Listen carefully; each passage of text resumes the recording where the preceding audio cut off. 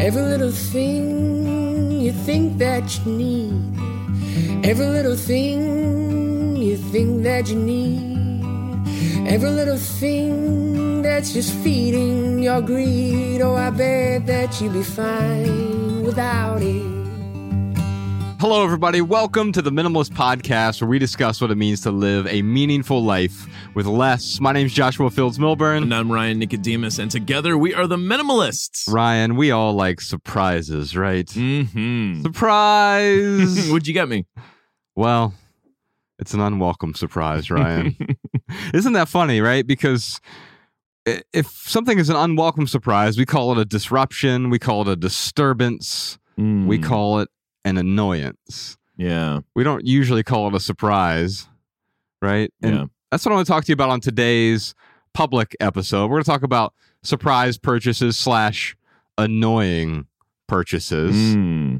And then this Thursday on the Minimalist Private Podcast, Ryan and I are going to talk to listeners about the occasions when their spouses, children, parents, and roommates have made purchases without telling them. We have a lot of fun examples with this. Yeah. You can check that out at patreon.com/theminimalist. Your support keeps our podcast and YouTube channel 100% advertisement free because advertisements suck. Ryan, our first question today is from Forrest on Facebook. What's the difference between surprise purchases and impulse purchases? To me, they're the same and should be avoided at all costs. Pun intended. I love a good pun. You know, Ryan, it's I don't want to get bogged down in definitions. So if you are annoyed by a surprise purchase, then it's an annoying purchase. If you're annoyed by an impulse purchase, then but what is it? What does the purchase make you feel?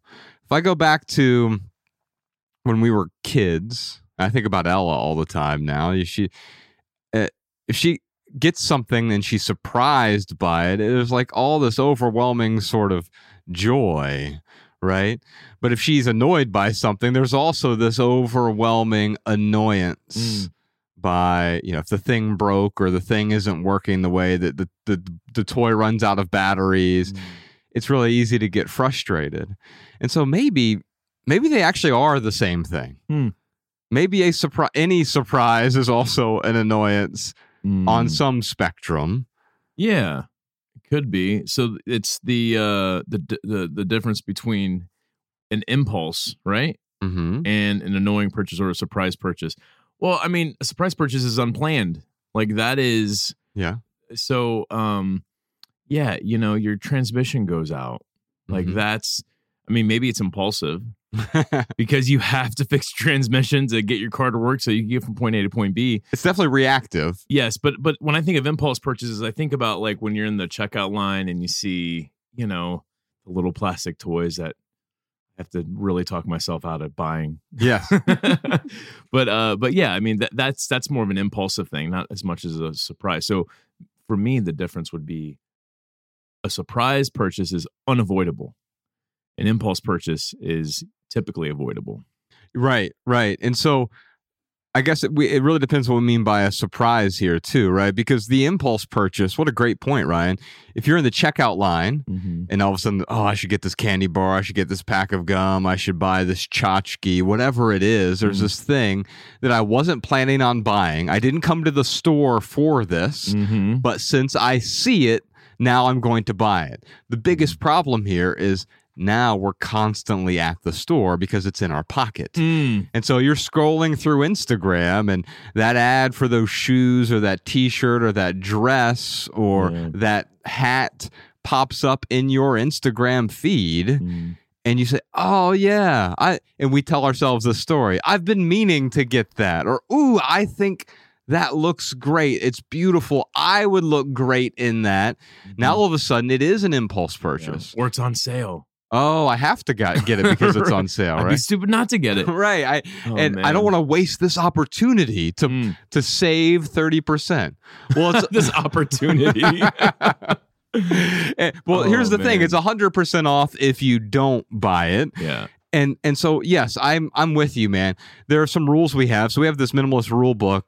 Forrest, you can download it, theminimalists.com/resources. We have a bunch of free resources over there, including the 16 rules for living with less. It's a free ebook you can download. One of the rules in there that'll help you is called the wait for it rule. Yeah. And this just goes, hey, if something costs more than $30, and you can adjust that number, but for me, it's $30. I try to wait 30 hours. I call it the 30-30 rule, right? Yeah. It's basically like, hey, if there's anything that's even a remotely substantial purchase, let me wait a day or so. Hence the 30-30 rule. Yeah. Because quite often, instead of I'm scrolling through that Instagram feed, oh, yeah, I really would like those shoes. And then I wait a day. I always think, oh, do I really want to spend $79? And which, by the way, $79, that might be a cheap pair of shoes. Wait, should I Google this company? I've never even heard of this company. Maybe they're a scam. Maybe they make really poor quality stuff with really great advertisements. It looks really shiny, the facade is, but there's nothing inside. Maybe it's actually a piece of junk. And I think many of our impulse purchases, and then by proxy, many of our surprise purchases are junk. Yeah. It's interesting because it has me thinking that surprise purchases, something like the 30-30 rule may not work, because going back to that transmission thing, it's like you're not going to wait 30 hours. Right. To be like, well, do I need my car or not? Like, it's probably something you have to take care of as soon as possible. Yes. So again, just to highlight the difference between the surprise purchase and and an impulse purchase. I'll tell you what, man, it's kind of scary, like where we're going with shopping. So you mentioned how, we have a shopping cart in our pocket. Yes. We were just one click away from buying so many things. And what I worry about, I don't know if you've seen like Facebook Metaverse, whatever you want to call it. They just launched their virtual reality shopping store. Like maybe it's in beta testing, but I've heard about it. Yeah. It's in, I guess it's a Walmart technically.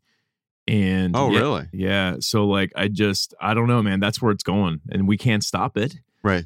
And that's okay. Like, I'm not against, advancements in technology. But that's why we talk about the conversations we have, is because it's not going to get better. It's only going to get worse. It's only going to get more tempting. Yeah. And yeah, we've got to have some of those boundaries put in place. Otherwise, we will give in to these impulses. Yes. Yeah. I look at surprise purchases as though there's two different kinds, really, and there may be more than two, but there's the kind where, like the transmission, like, oh God, that's a terrible surprise. I'm annoyed by it, right? And then there's the surprise purchases that are thrust upon you, onto you by other people, right? And so maybe it's someone you're living with. They come home with with whatever purchase for the home. Hey, look, I bought a new couch. All of a sudden, you'd be surprise! Like, "What?" Yeah. Now, for some people, it could be like, "Oh my God, we've been talking for a while. We've really wanted a new couch. I surprised you with one." But for the most part, if someone barges into your home and reverse shoplifts something into your home, for me, there's nothing you could bring into my home that I can think of that would add immense value to my life unless I was already thinking about getting it. Because in a surprise, for me, I didn't make that decision intentionally. Even if you give me a surprise party, which sounds like a nightmare for me, I don't ever want to be surprised. And so I get that some people have a value system where they're like, oh, yes, it's really great. I want you to surprise me. I enjoy the spontaneity, and I'm all for being spontaneous. In fact, with my wife, every other Wednesday, we take the day off. And this coming Wednesday, we're going to do this. And we will spontaneously pick a place to go. And it could be, hey, we're going to go to Venice and go to the beach. Hey, we're going to go up to Malibu Creek State Park and we're going to hang out there for the day and just walk in the sun. Or maybe we're going to go to a movie, or maybe we're going to go to a neighborhood we've never been to before and explore. It's a spontaneous, and it is a surprise to us. It's always surprising, but it's almost like planned surprise, planned spontaneity. That is so Joshua Fields Milburn. Right.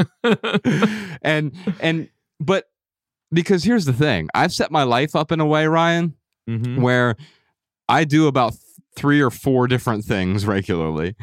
And that's all that I do, right? And then occasionally we'll go out and we'll try something new. But I've also figured out quite often what I like, what adds value to my life, what things add value to my life, what activities add value to my life, what types of people add value to my life, and the amount. Because I get immense value from Ryan's and my relationship. But if we were spending 24 hours together every day, I would get far less value, which is the same thing with our stuff. We were just talking to a reporter before this for the Columbus Dispatch, and which is the newspaper in Columbus, Ohio. And the thing that I was talking to him about, Ryan, was that as a minimalist, it's a paradox.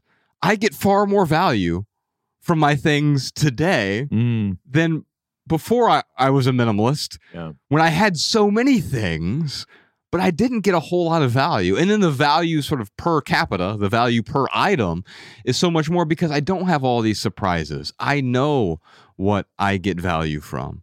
And so, no, I'm not against surprises, but I think the truth is if we're not intentional about the things that we let into our lives, the things we bring into our lives, then we let anything in and it ends up being an annoyance for us. Let's move on to our callers, Ryan. If you have a question or comment for our podcast, give us a call, 406-219-7839, or email a voice memo to podcast@theminimalists.com. We have a question here from Christy in St. Louis. I was just at work reading a bunch of articles about Amazon's new products that they're releasing, like the Echo Microwave and Alexa in your car and everything, and it is just mind-blowing to me that our society has become lazy enough to where we don't even want to press buttons to cook a potato. We have to have a voice to cook our potatoes. So I was wondering what your guys' thoughts on that is, because to me it's mind-blowing and everybody seems super excited about it, but I just can't believe this is where we've came as a society. Alexa, kill Ryan Nicodemus. Calling Ryan Nicodemus. Oh, I'm foiled again. Oh man, cooking a potato with your voice. It sounds like there are probably some exceptions where this might be really useful for some, but I do agree that like we are heading towards this WALL-E type dystopia. So the movie WALL-E, where there's a robot and humans have basically got to a point where they're just kind of hovering around in this entertainment chair that feeds them, and they watch TV and like they don't move, and none of them can walk because they have evolved to just be fat and lazy basically. And it is disturbing, man. But like I said earlier, we can't stop it. It's coming. Yeah. And if we allow it to, it will take over our lives. And right now, we have the opportunity to start setting up some boundaries, to start behaving in a way that we won't be taken over by those things. The VR stuff is really, I'm like 50% passionate about it, because I know that like this is going to be the next kind of wave of technology. And I think there would be some cool stuff. Like I would love, to go hiking up Mount Kilimanjaro without actually having to hike it. And you could put on a VR headset. I think they actually do have some similar stuff like this, or even better. I was thinking about if you can like have a company that basically, I'm giving away my $1 million ideas here, but if you could have a tourist company where you're like, oh, I want to go to Shanghai, but I want to do it from my home. Then you could have someone with a camera walking around. You could put your VR headset on and maybe direct them where to go. Oh, that looks like a nice whatever. Let's go in there. Let's go to this museum. Whatever it may be. So I think there's some really cool things that are around the corner with VR. But the other 50% of me is very worried, like Christy is here. Like it's going to, oh my God, as soon as they can like simulate sex, it's over. Yeah. It's over.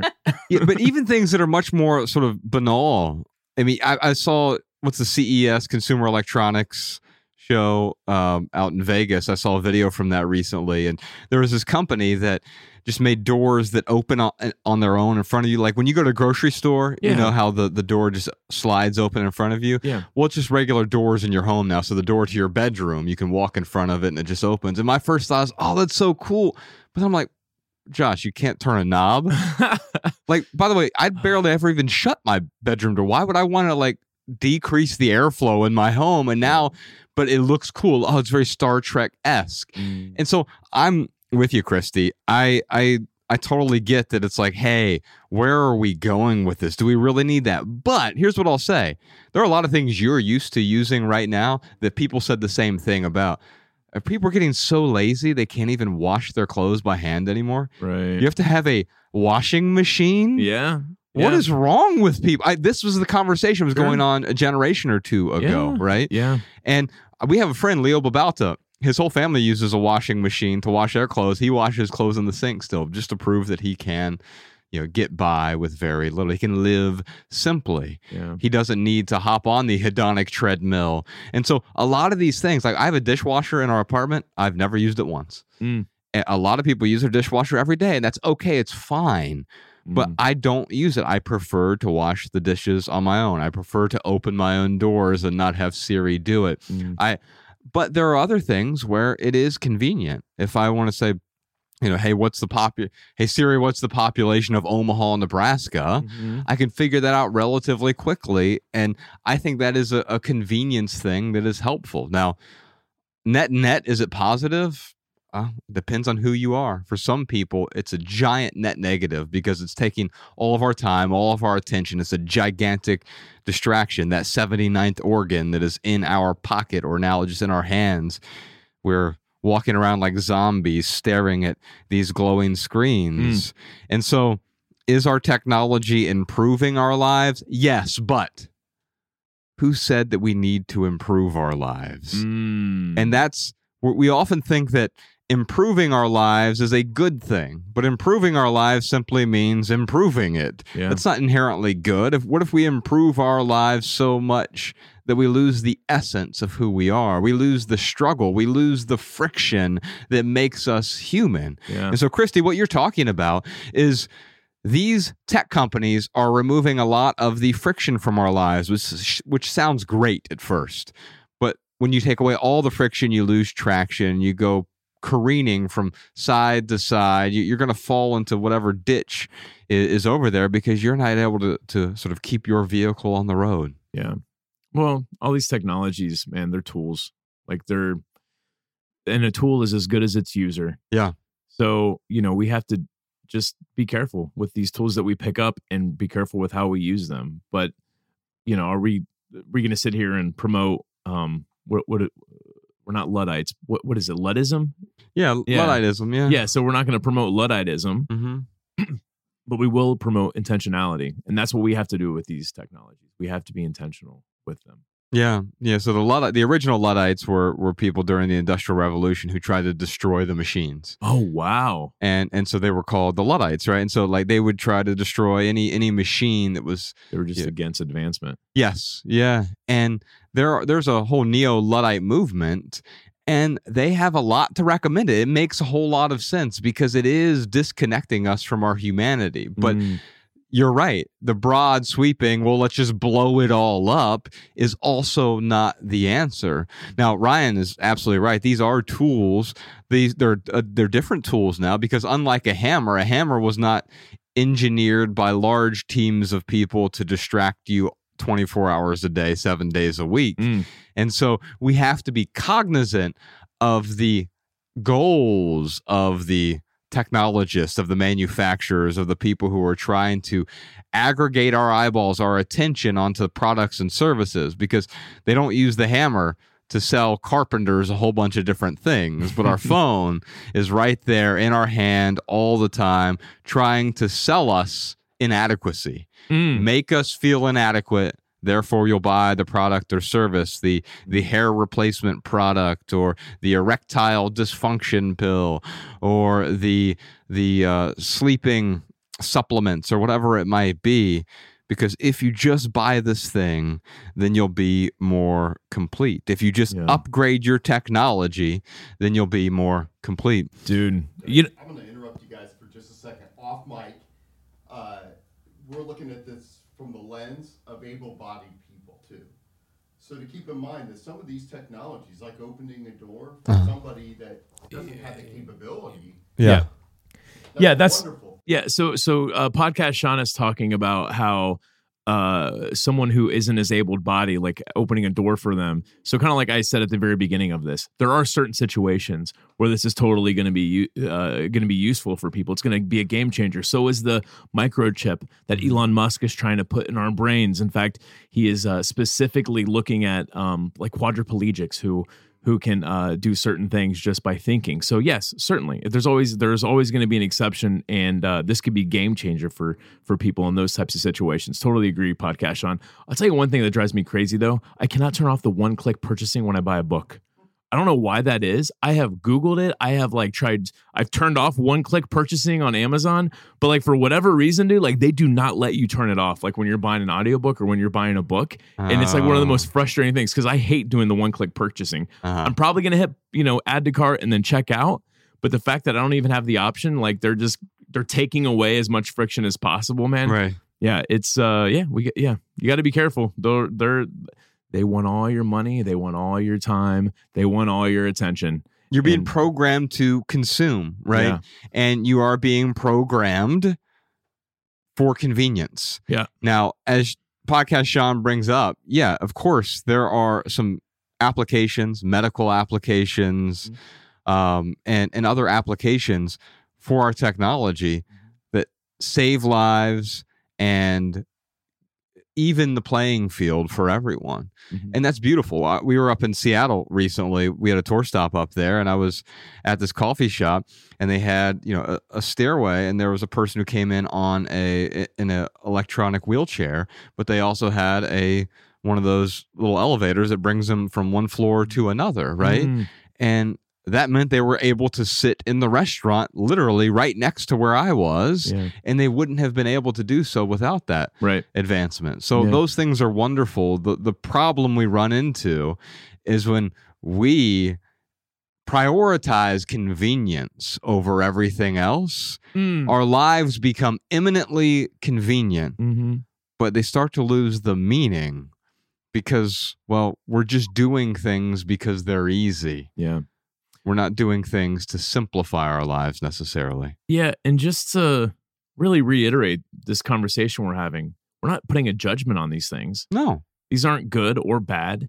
They just are. And I just want to be clear with that. Like, this isn't saying like, oh, if you get one of those automatic doors, you're a bad person and you're lazy and you're not a minimalist. That's not what we're saying. Yeah, no. Well, but here's the other thing. Maybe you are lazy. And I'm not saying that's a bad thing either. I'm lazy sometimes too, right? It's not, we're all lazy with respect to something. Not everyone, there's one Jocko Willink in the world, and he's like getting up at 4:30 and conquering the world or whatever, right? But like, yeah, sometimes we sleep in. Is that lazy? Okay, fine. As soon as you remove even the judgment out of something like that, me microwaving something as opposed to cooking it in the oven is lazy. And it's okay to do it as well. Voice activated potato.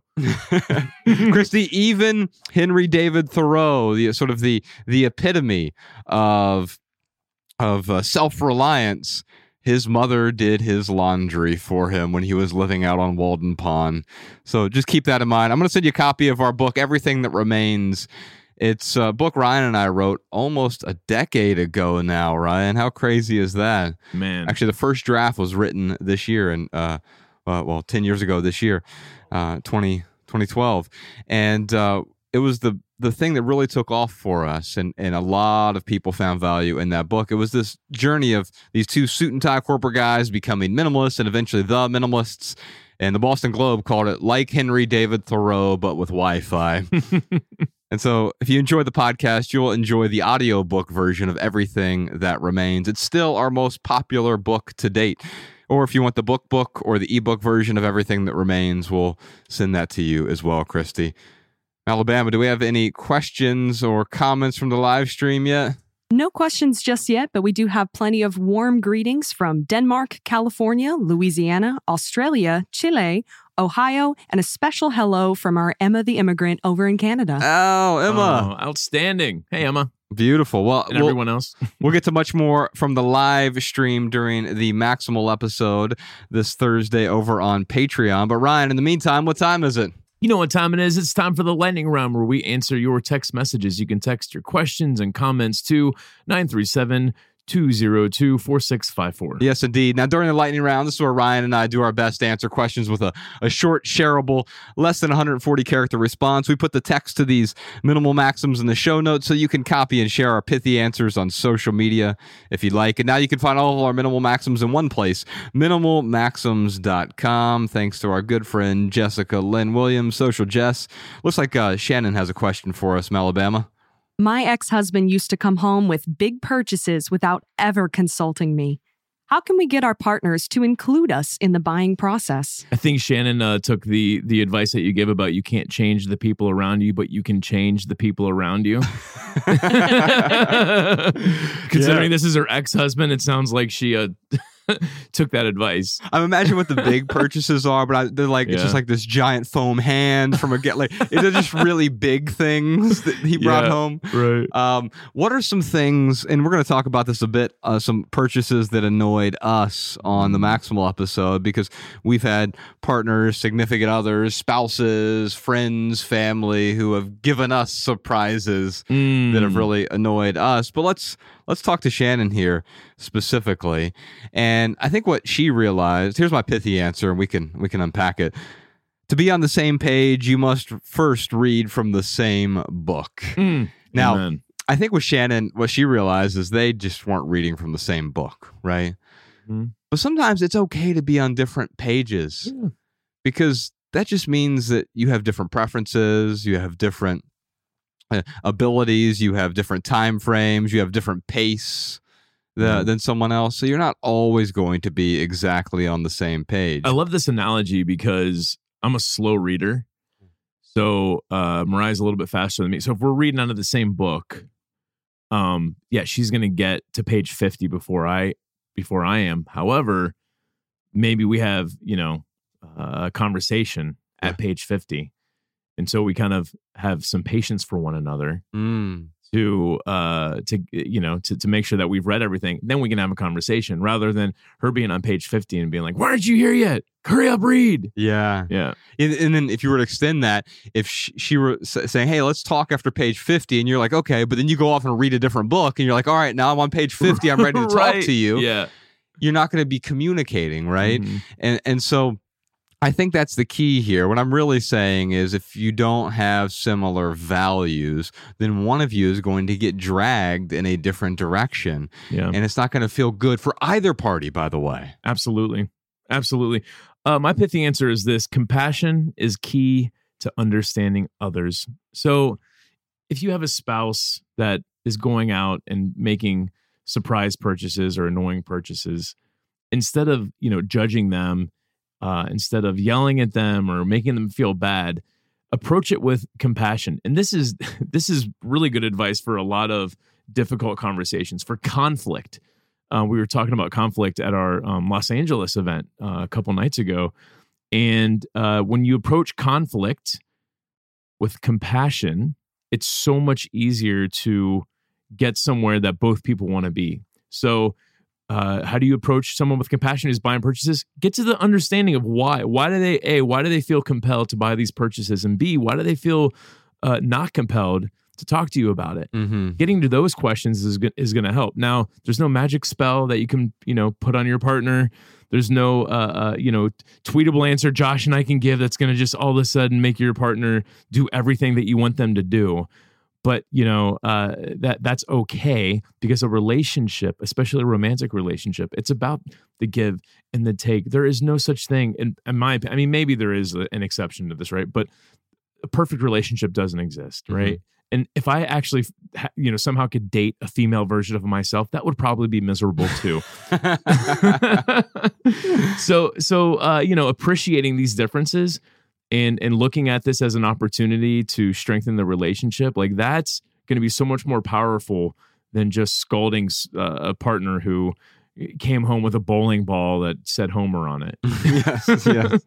Yeah. And So when you're talking about compassion, what we're really talking about is seeing the suffering in someone else and being with them for that, right? Yeah. And so that's literally what compassion means. It means with suffering. That's the sort of Latin root of compassion. And so what Ryan is saying here is to understand them, you want to understand their suffering, their pain points.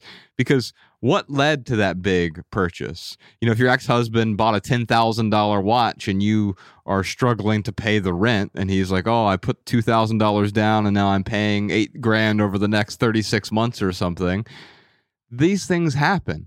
In fact, Ryan, when we're out on tour, I've been reading this section from our latest book, Love People Use Things, about this couple in Minneapolis who their relationship was really ruined. And I talk about they have all these money problems. Their sex life was non-existent. Yep. They were bickering over small things. But then ultimately, they hid purchases from each other. Yeah. And as soon as I read that line, the whole crowd gets real silent, like, uh-oh. And I think that's the thing. The hiding something from other people means I'm ashamed of who I am. I'm ashamed of doing this. I'm ashamed of what you might think of me. And so it shows a lack of compassion in the relationship. If I'm ashamed to admit my mistake or my preferences or my values or my desires, if I have shame around that, it makes it difficult for me to communicate with the person that I love. But if you can show up and say, hey, look, there's no shame here. I understand that you're suffering, I'm suffering, there's some suffering behind this. Because I actually see both sides of this with Shannon. I also understand I don't want to get permission from my wife to purchase something. But I do talk to her about any time we're going to bring something into the house. We have a rule together. Before we bring any new purchase into the house, we're going to agree on it together. It's not that I need her permission, but I don't want to bombard her with surprise purchases. Yeah. Ryan, we got a bunch more to talk about, but first, real quick, right here, right now, one thing going on in the life of the minimalists. We're the only podcast that I know of that doesn't ask this every episode. You know, people like and subscribe and hit the bell notifications and no. You do whatever you want to do. If you like it, you subscribe. You know you can figure all that out. But once a year, in fact, last year we forgot to ask about this. We recorded an episode that never came out, and so we were going to ask this last year. So we ask literally once or twice a year if you'd be willing to give us an annual performance review.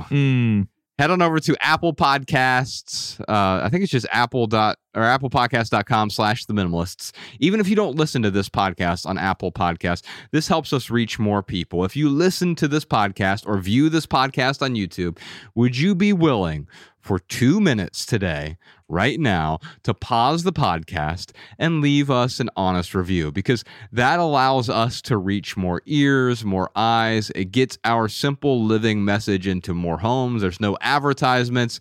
We're 100% advertisement free. And we don't come on here every episode asking you to like and subscribe and click here and do this. And once a year, would you be willing to leave us a review? If it's 5 stars, wonderful. If it's not, totally understand as well. If it's 1 star, why the hell are you still listening? But we would really appreciate it. So if you'd be willing, just go to applepodcast.com/theminimalists or open up your Apple Podcast app and type in The Minimalists. Leave us a rating and a review. That would help us out a lot, and you won't hear about this next week or the week after that or the week after that. This is the one time we're going to ask, so now is the time to do it. Alabama, what do you got for us? Here are some voicemail comments and insights from our listeners. Hey guys, this is Nikki from Mount Pleasant, South Carolina. I just listened to your podcast called Media, and I actually have an app recommendation. I do have an Android, but I'm pretty sure there's an iOS and iPhone app out there that's similar. It's called App Detox. And I love it because it allows you to restrict and even block access to apps on your phone. So I personally use it for Facebook and Instagram, and I allow myself a 30-minute time limit each day. But at times, especially when I find myself getting lost in the infinite scroll of the news feeds, I'll actually block access completely. So I think that it has added a lot of value to my life, and I think it can add value to a lot of other listeners' lives as well. I wanted to call in to share a recent revelation that I had, which has removed numerous roadblocks I've come up against on my quest for a more minimalist lifestyle: the public library. I hadn't been to the public library since about high school, and I can't believe I had forgotten all of the free resources available at my local library that previously I had been routinely and wastefully paying for. Movies and movie rentals, magazines and magazine subscriptions, books, many of which, if I decided to purchase and not rent, lingered around in my house collecting dust until I got around to minimizing them. Even the due date on the materials I get from the library now is helpful. It motivates me to complete the book or magazine in a timely manner, allowing me to fit in more information over time, which I enjoy since I tend to mosey through those items if I own them, and my interest often grows cold. I'm saving even by having a quiet, well-lighted location with plenty of space and outlets to do work, something I had actually been paying money for by working in places like Starbucks or Barnes & Noble, where I felt pressured to purchase a coffee or snack in exchange for the work location. I don't have those pressures at the library, which is good for my wallet and my health. In fact, I realized I was actually losing money by not using the library, since the tax dollars that I necessarily pay were going towards the upkeep of the library, which I was not utilizing. I encourage all of those who are looking for a more minimalist lifestyle, but who don't want to sacrifice the luxury of indulging in printed or digital media in a pleasant workspace outside of the home, to rediscover their public library and other free offerings in their community. Something that's simple and easy.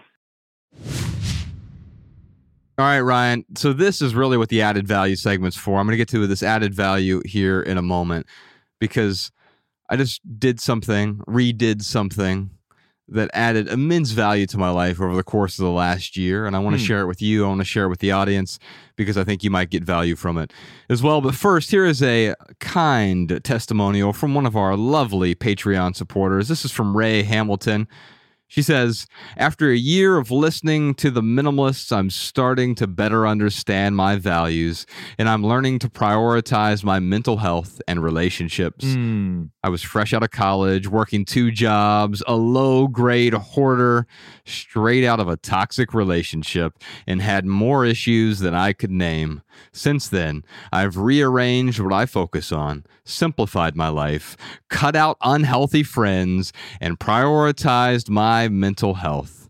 So here I am, a new private podcast member, to support the people who taught me so much and continue learning how to choose myself over society's expectations. Oh, Ray. Wow. Thank you so much. And Ray, thank you for using an Oxford comma. I really appreciate that. Sean has a whole box of them. He traded them for one M dash, though. Ray, thank you so much. We're grateful that you are one of our Patreon supporters. Every week we do a long form maximal episode there, completely separate from this minimal episode. We let our hair down, roll up our sleeves, and other mixed metaphors. It really is the private space. We're able to have some more in-depth, more open conversations. But for added value this week, Ryan, over the last year, Bex and I rewatched my favorite TV show. She had never seen it. I hadn't seen it in about 20 years. Yeah. So the pilot actually came out 20 years ago next month. Oh, wow. It's called The Shield. Yeah, great show. There's 7 seasons of it. And I got to tell you that it first aired in 2002, and then it aired for the next 7 seasons. And so it has been off the air for almost 15 years at this point. And I realized it's simultaneously timeless, and it's also quintessentially oddies. It takes place in that period where flip phones were ubiquitous. Oh, right. It's in Los Angeles, so I saw it completely differently, because I had never even been to Los Angeles the first time I watched this whole series. And I also watched it differently. I watched it over the course of 7 years. Every Tuesday night at 10 p.m. on FX, commercials and all. Yeah. And now I went back and watched it, and we'd watch a couple a week, and that's why, and sometimes toward the end, we were watching more than that. But it was also a show that was before social media, and it was a hit show, but I think it would have been like the biggest show in the world if social media would have been around at the time. Yeah, because it puts you in this universe, and rewatching it really solidified it as my favorite show of all time. And it's weird because it's a cop show, and it's predicated on the whole Rampart scandal that happened in the late 90s. Oh, really? Yeah, they closed that whole Rampart division. There was this whole crash team, which I think was like in the show it's called the Strike Team, but it was these cops who are they good cops? Are they bad cops? In fact, in the very first episode, the pilot episode, there's this line, and he's trying to catch this pedophile, the main character, Vic Mackey, and after they've interrogated this guy a bunch, and then finally Vic comes in the room, and he goes, "Oh, what? I get it. Are you the bad cop?" And Vic says, "No, good cop and bad cop went home for the day. I'm a different kind of cop." And that's really it. Like, yeah, he's a bad cop who does good things, or a good cop who does bad things. Like, you don't really know. And then eventually, as the show sort of unfurls, you realize that it explores the absurdity of good and bad, because we're all good people who do bad things, and we're all bad people who do good things, right? Yeah. But it is a cop show, but it's also high art. Like, it is a masterpiece. It's well done. Show. Yeah, I remember really enjoying it. I have not seen all 7 seasons, so I'll have to put that on our watch list. Well, the funny thing about this, Ryan, is it has the best ending of any show. And that's what really makes it the best. Oh, okay. It's such an unexpected ending. It's perfect. It's poetic. It's exactly what should happen, but you would never expect this ending. And in the seasons, it's one of these rare shows. You know how like some shows are cash grabs. They keep going and going, and like first 2 seasons were great, like House of Cards or whatever. And then all of a sudden it's like, okay, no. This show, season 5 is probably the best season. Oh, wow. And then season 7 is probably the second best season. Oh, awesome. And the last 2 episodes are 2 of the best episodes in all of TV history. It's awesome. Unbelievable. And you fall in love with these characters. And it's weird because I feel like you love the characters and you hate them. How 3D is that? I mean, there are people in our lives where it's like, I love you so much, I hate you right now, right? Oh, man. I really appreciate the TV shows, the movies that they kind of blur this good and bad, because that's how life is. Yes. Like, that's real life. There's no one who's 100% good. There's no one who's 100% bad. And the bad people have their reasons, and the good people have their reasons. But being able to like show that in an art form like a TV show, like, I really do appreciate that. And it's, I think, 88 episodes total. So you're talking about almost 100-hour movie is the way that I look at it. And so you get to know these people. And I remember when it finished, Ryan, when it ended, I felt like I'd lost something. There was like a week where I was feeling depressed after I had already seen the show. But the very last scene in the show, and you have to watch all 7 seasons in order for it to be meaningful.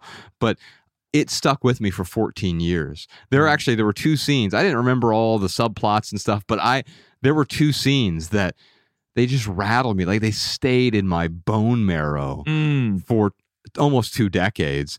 And so it's available to stream on, I tried to download it on iTunes, but it was the old SD version, it was 4:3. Who wants to watch that? And we are so privileged, man. It was awful. Yeah. And so I went to, I never had Hulu, so I went and got the ad-free version of Hulu, and you can stream it there. Yeah, in HD, and cool. it was just right. And I tell you, man, by the end of it, I felt haunted. I felt exhausted. The characters have stuck with me. Michael Chiklis, who is the lead actor in there, amazing. He plays Vic. Yeah. And then Walton Goggins plays Shane. I ran into Walton at Squirrel, our favorite restaurant, once. And I walked past him. I looked at him, and he looked at me, and he points up, and I pointed at him. And then I just walked by. That's funny. But Walton Goggins really steals the show. It is a crime that he didn't, because Chiklis got an Emmy for this, but Walton Goggins should have got 7 Emmys for this. He is one of the best actors in the world. Wow. He's truly, truly amazing. So the other thing I learned, Ryan, is I found this show because of the art. I found it deeply meaningful, and it made me, in a way, understand, when people come up to us at our live event or on the street or whatever, I really find your work meaningful. Like, it really sits with me. It resonates with me. Yeah. I found that with this, where I'm like so appreciative of Sean Ryan, the guy who created the show. I'm so appreciative to him because they have stuck with me. And I know it's a cop show, but it's not a show about cops at all. They could be cooking. Like it's about the human experience.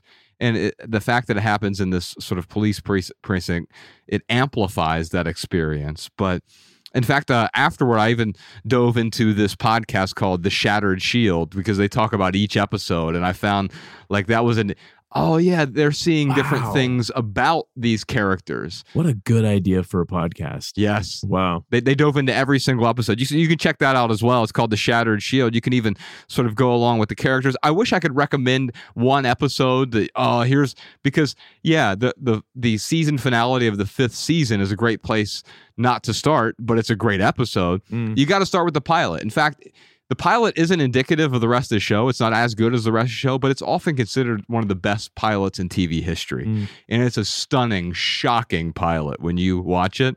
Yeah, I do remember the pilot. It's, shocking is a great word. Yeah. But that podcast, The Shattered Shield, they do like these in-depth recaps. They do the cast interviews with people who are actually on the show, like Michael Chiklis and Shane Van Drell, the Walton Goggins character, and a bunch of other people as well. And so, you got to start with season 1 if you're going to watch it. And I will even say that season 1, even though it's great, it's the weakest of all 7 seasons. And so it's sort of getting their footing. But by season 2 and then season 3, I mean, it's a whole world that you can't wait to like get yourself back into. Yeah. It reminds me of The Wire, kind of. I Yes. mean, they're kind of similar. But The Wire, the ending of that was horrible. I didn't think it was horrible. It wasn't nearly as It wasn't bookended. Yeah, and right. They left it on a cliffhanger. Teed up for the next season. I guess they probably did that expecting another season to come out. Oh, I don't know. Yeah, that's interesting. I'll tell you this though: the ending of The Shield, I saw it like there's 2 or 3 ways to interpret it, and the first time I watched, I interpreted it one way. Yeah, but 15 years later, I interpreted this one completely differently, even though it's the same exact scene and I remember it. It's burned into my brain. But such a great show. The Shield. Yeah. You can find it in HD on Hulu. You know what I remember The Shield most for? What's that? Of course, this is like my 19-year-old self, 20-year-old self. On FX, they really pushed the boundaries with nudity. I remember it being like this big almost scandal in a way where like they were like pushing right up as far as they could to that line. The funny thing is there might be like one nipple in 7 seasons. Right, exactly. But they were, I'm glad you mentioned that, right? Because it was on FX. This was the first big show on cable television. Oh yeah. On regular cable television. The Sopranos were obviously the progenitor to this on HBO, but on regular cable TV. And so no one really knew what the rules were because before then you couldn't even smoke on camera and you couldn't have prostitutes on camera, like all of these different things. Yeah. And they were like, well, these aren't actual rules. These are just assumed rules. And so they started breaking all these rules. And it made for the acting, the directing, the camera work. It's like having another character. Yeah. The camera work, unbelievable. Yeah, and I feel like it's not very gratuitous either. Like not at all. Like it's very intentional. It's not like, oh, here's some nudity for the sake of it. Like it is not gratuitous. There are shocking scenes, but there's nothing gratuitous. Yeah, shocking in the sense that like, oh my God, I didn't know that was going to happen. Yeah, but of course it was going to happen. And you see it in retrospect, like yes. That was going to happen. So if you want to give it a shot, you can start with the pilot, season 1. It's, man, what a great show. By the way, Ryan, we have a bunch more surprise questions this week, like what are some purchasing rules that can strengthen or save a relationship? What surprise purchases have personally annoyed Joshua and Ryan? How can you hit the calm switch when you feel overwhelmed? Plus a million more questions for The Minimalist. And if you want to hear all that, check out The Minimalist private podcast. Visit patreon.com/The Minimalist to subscribe and get your personal link so that our weekly private podcast plays in your favorite podcast app. You'll also gain immediate access to hundreds of hours of private archives, recordings of live events, exclusive home tours, and our private community of thousands of open-minded minimizers like you. You can follow The Minimalists on TikTok, Instagram, Facebook, and Twitter at The Minimalists. If you want our podcast show notes in your inbox, sign up for our email list over at theminimalists.com. On behalf of Ryan Nicodemus, Podcast Sean, Malabama, Jordan No More, Social Jess, Danny Unknown, Emma the Immigrant, and the rest of our team, I'm Joshua Fields Milburn, reminding you to love people and use things because the opposite never works. Thanks for listening, y'all. We'll see you next time.